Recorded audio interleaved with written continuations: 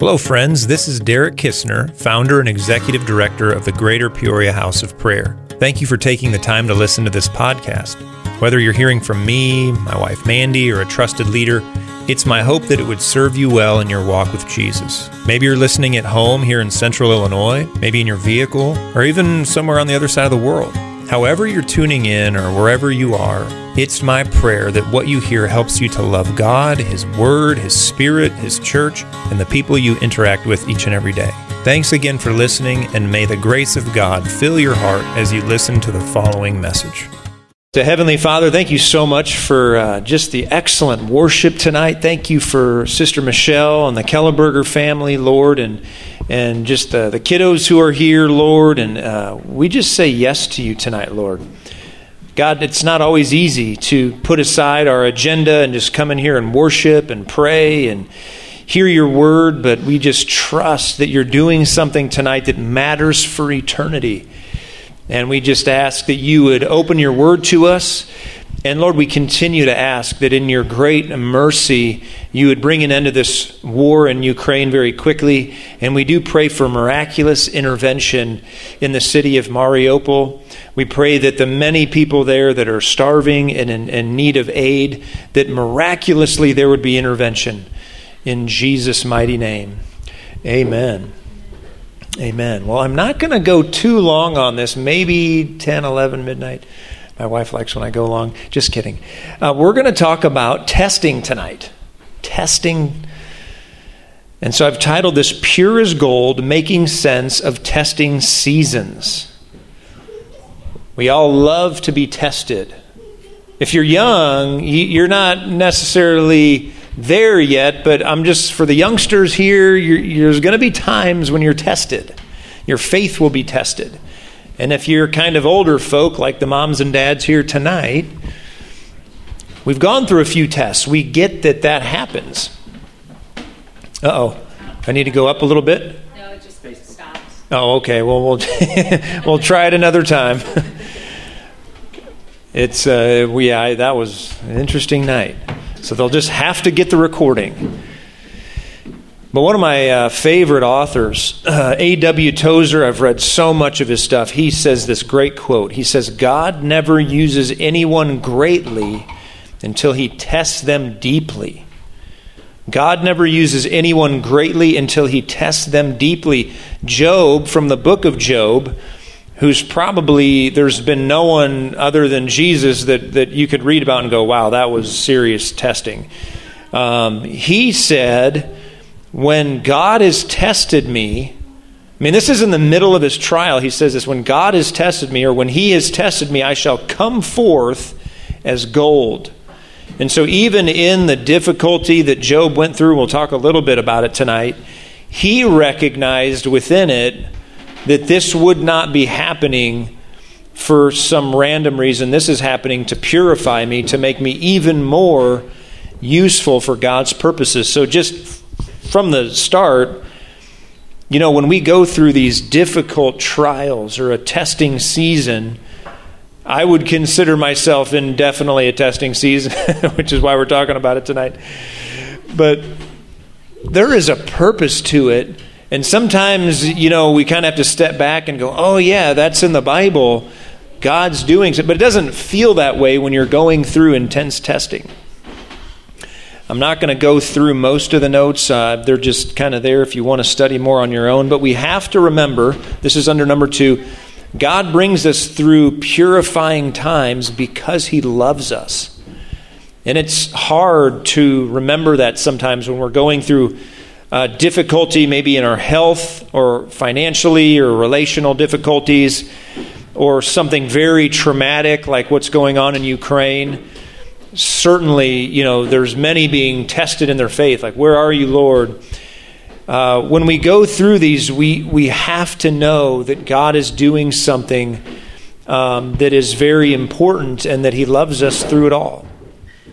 God's heart in our testing is that we would come through it more useful, more fruitful, more able to receive his presence and things of that nature. And so he never tests us just to kind of go, I knew you were going to fail. I just knew you wouldn't stack up. He's not like that bad teacher we had that one year that, kind of just gets a kick out of us not being able to memorize something. Or he's good in his heart toward us.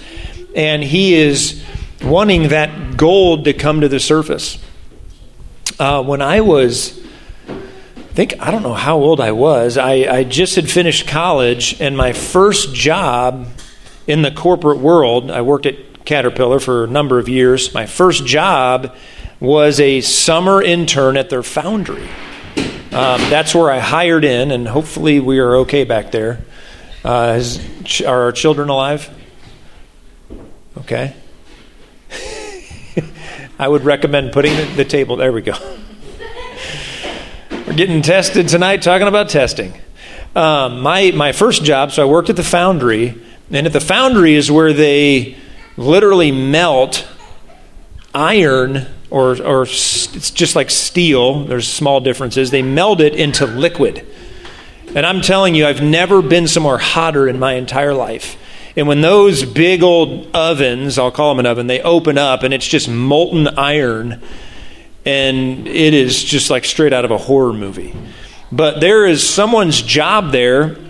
And this guy's built like a freight train. His job is to put this big, huge, long, like 100-pound stick and just churn it until he can get all the impurity out of it and throw it in a bucket. And that bucket weighs like 200 pounds.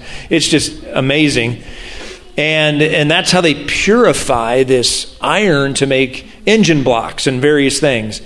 And so there's this really intense analogy, where to get things pure, they have to be heated up very intensely.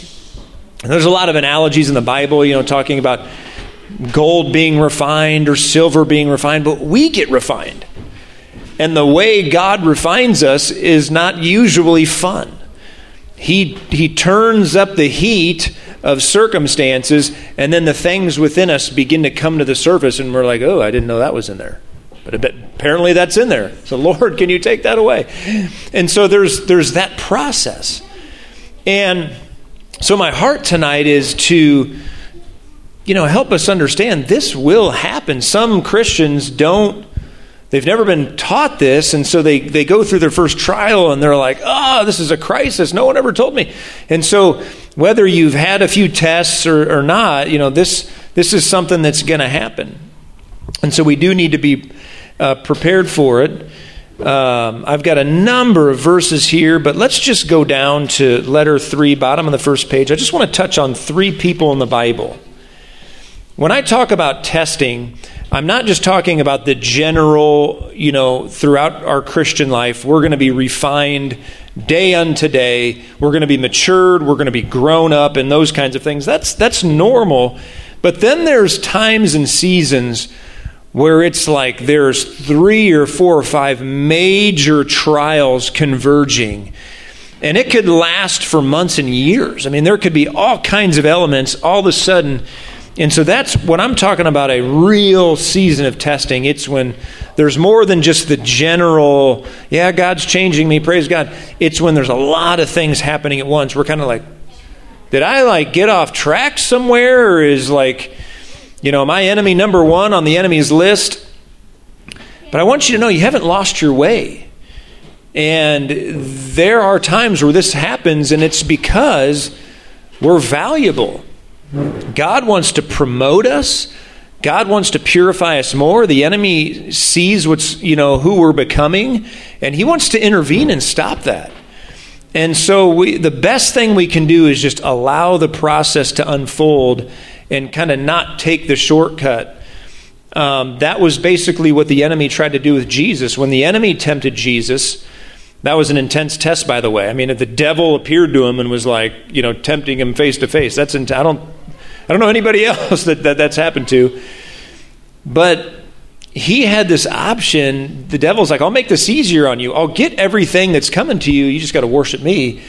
And, you won't have to go through that whole cross thing.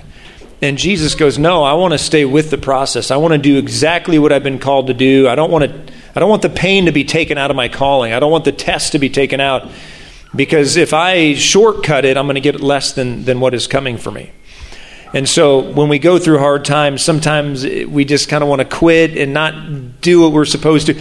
And the Lord just says, stick with it.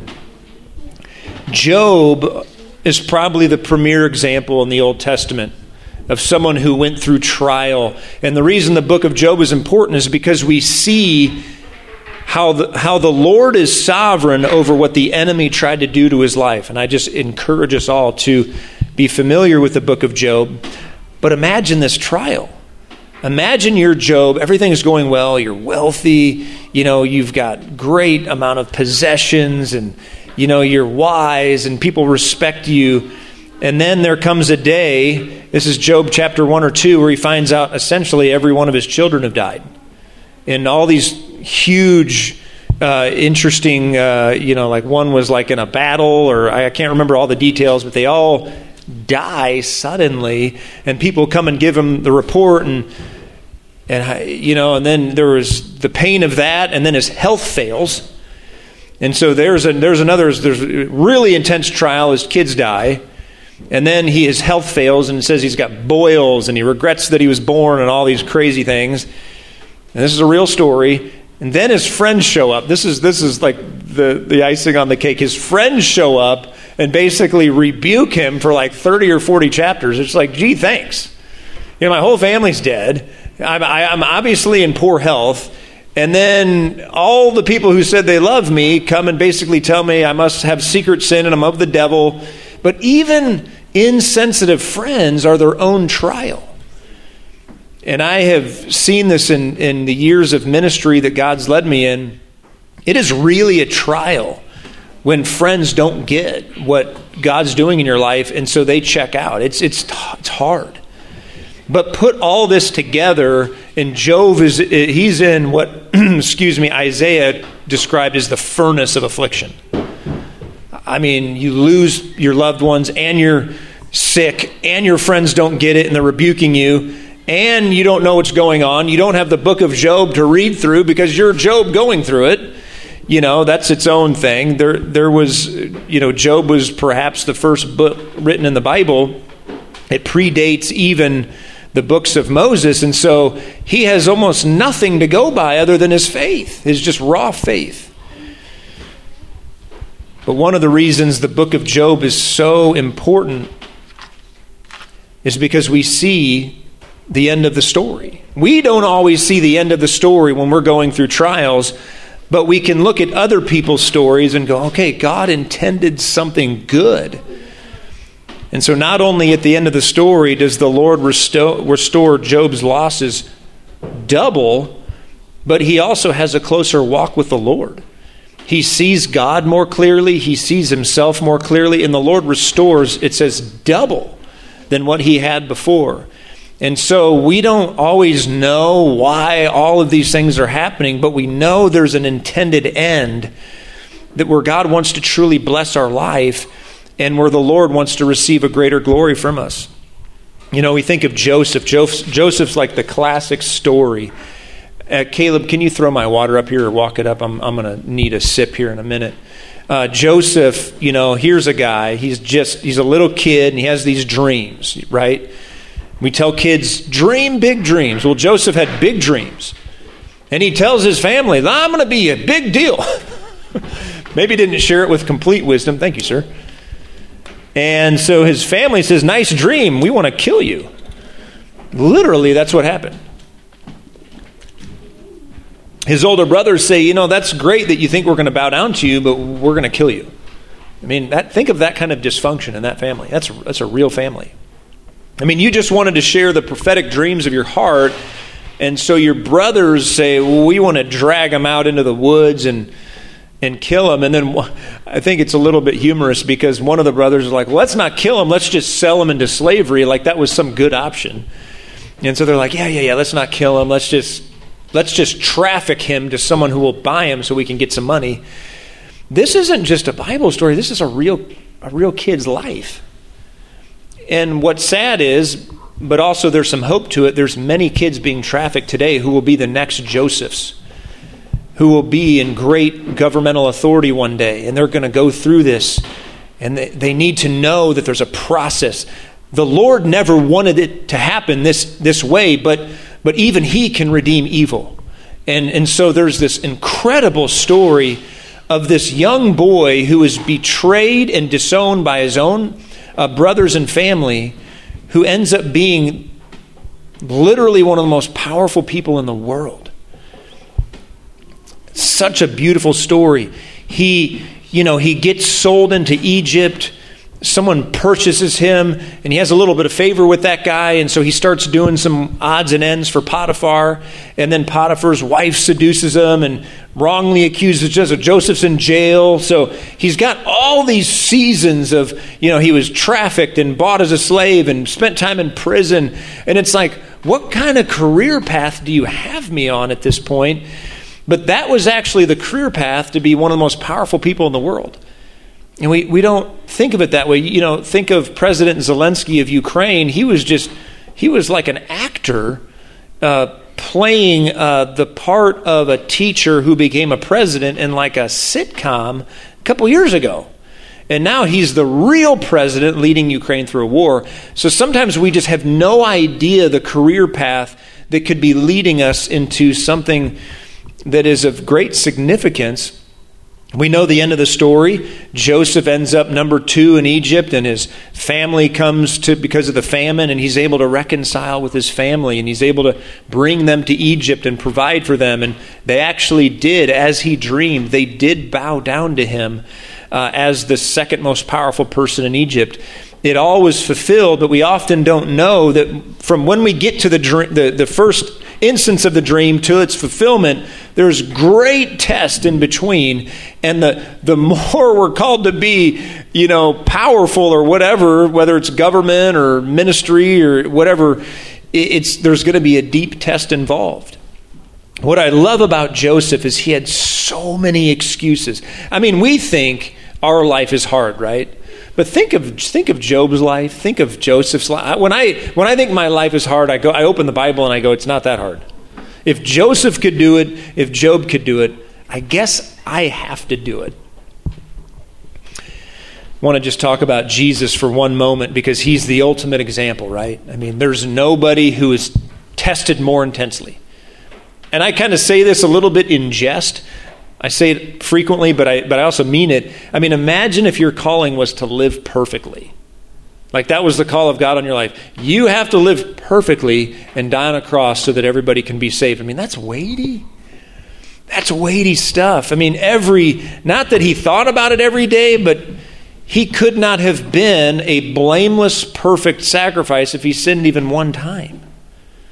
And so, I mean, I'm just thinking, how do you go through your teen and your early young adult years and never sin? I just don't even understand that. But he did. And so he was able to live for 30 years in obscurity, to start a huge ministry where he was just basically opposed every second of every day, and then live perfect through that. And then comes the real testing where the enemy shows up and says, throw yourself off the cliff like the Bible says, and God will bring there's all these various temptations, and he stayed strong through that.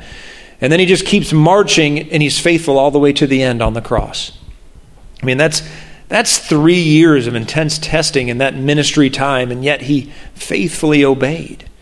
And we know now that, he surrendered his life. I mean, his earthly life didn't look like much, compared to, I don't know, he wasn't a billionaire, he wasn't this or that, but now he's the most powerful ruler in heaven, and he's, the Bible says that everybody will bow their knee to him. I just think it's so important to look through Scripture and remember that these men and women of faith, I think of Esther. Gosh, Esther, what a story. Their Purim is going on right now, literally in Israel. And that's, they celebrate the story of Esther and just what happened and how God broke in and saved the Jewish people. But, I mean, there was just so much putting her life on the line and things that had to happen where, there was some real trial there. There was some real testing there, testing of faith. real quick, let me just touch on why are God's tests so difficult and what are some ways through. Because if you're in one or you're about to be in one, it's good to just have a few things. One of the things that I think makes them difficult, God doesn't like appear to us in the morning and say, you're going to be tested in a couple weeks and it's going to last for a few years and then it'll be over. We never have that. There are the reasons why it's hard when we're tested. They come without warning. There can be health and finances and family difficulty converging at once. And we're not sure how long they're going to last. And then they're really intense. And all of that, they can be difficult. I guess my advice would be the way through a test is always remember their open book. In the kingdom, we can open up the Bible and we can talk to the author. We can talk to the Lord who is bringing us through the test so that we're more useful for his purposes. I know no one does this perfect. I when I go through a testing season or whatever where it's like more heightened, I say, Lord, give me the resolve to obey. Help me not to take any shortcuts. That takes a little bit of faith. Also, we don't want to just, kind of grit our teeth and just resolve. We want to talk to people, because sometimes when we're going through testing, our hearts are being purified. We need to just talk it through with a seasoned leader, someone we trust. When we go through hard difficulties or trials, some people, they begin to focus on the enemy and they begin to try to rebuke every demon in the city and whatnot. When you're going through tests and trials, focus on Jesus, not on Satan. Jesus did teach us, deliver us from all evil, and we pray that. But the ultimate focus is on God. We want to worship our way through all of the warfare. We want to worship. That's the worship mentality more than the warfare mentality. Even though worship is warfare, we keep our focus on just worshiping God, because when God shows up, the evil flees. We can either try to focus on getting all the evil to flee, or we can just bring the presence of the Lord, and that just a whole lot of enemies scatter when he shows up. Amen. I wanted to get through that very quickly because I just wanted to take a moment to pray into that. And so we'll just land the plane there, and let me just say a quick prayer. Heavenly Father, we thank you for your goodness to us. And Lord, we know that goodness means that you will take us through tests. You will take us through situations and circumstances that refine us, and they bring that dross to the surface so we can be made into more purified gold. And I ask, Lord, that for anyone in this room or for those listening to this recording that are going through a season of heightened testing, that they would know how much you love them, that you have a purpose in it, and that you would bring them through and just make them brighter, cleaner, more useful, more fruitful in the kingdom. And I pray your encouragement over those tonight who have maybe just been beat down by life and they're in a test or a trial. Encourage their heart, Lord, and show them that there's a purpose in it. In the mighty name of Jesus. Amen. Amen. For more messages like this one, please visit our online teaching library at gphop.org/teachings. If you found this free material helpful in your walk with God, please prayerfully consider a generous donation. To give, please visit gphop.org/donate. That's gphop.org/donate. Thank you, and may the God and Father of our Lord Jesus Christ richly bless you today.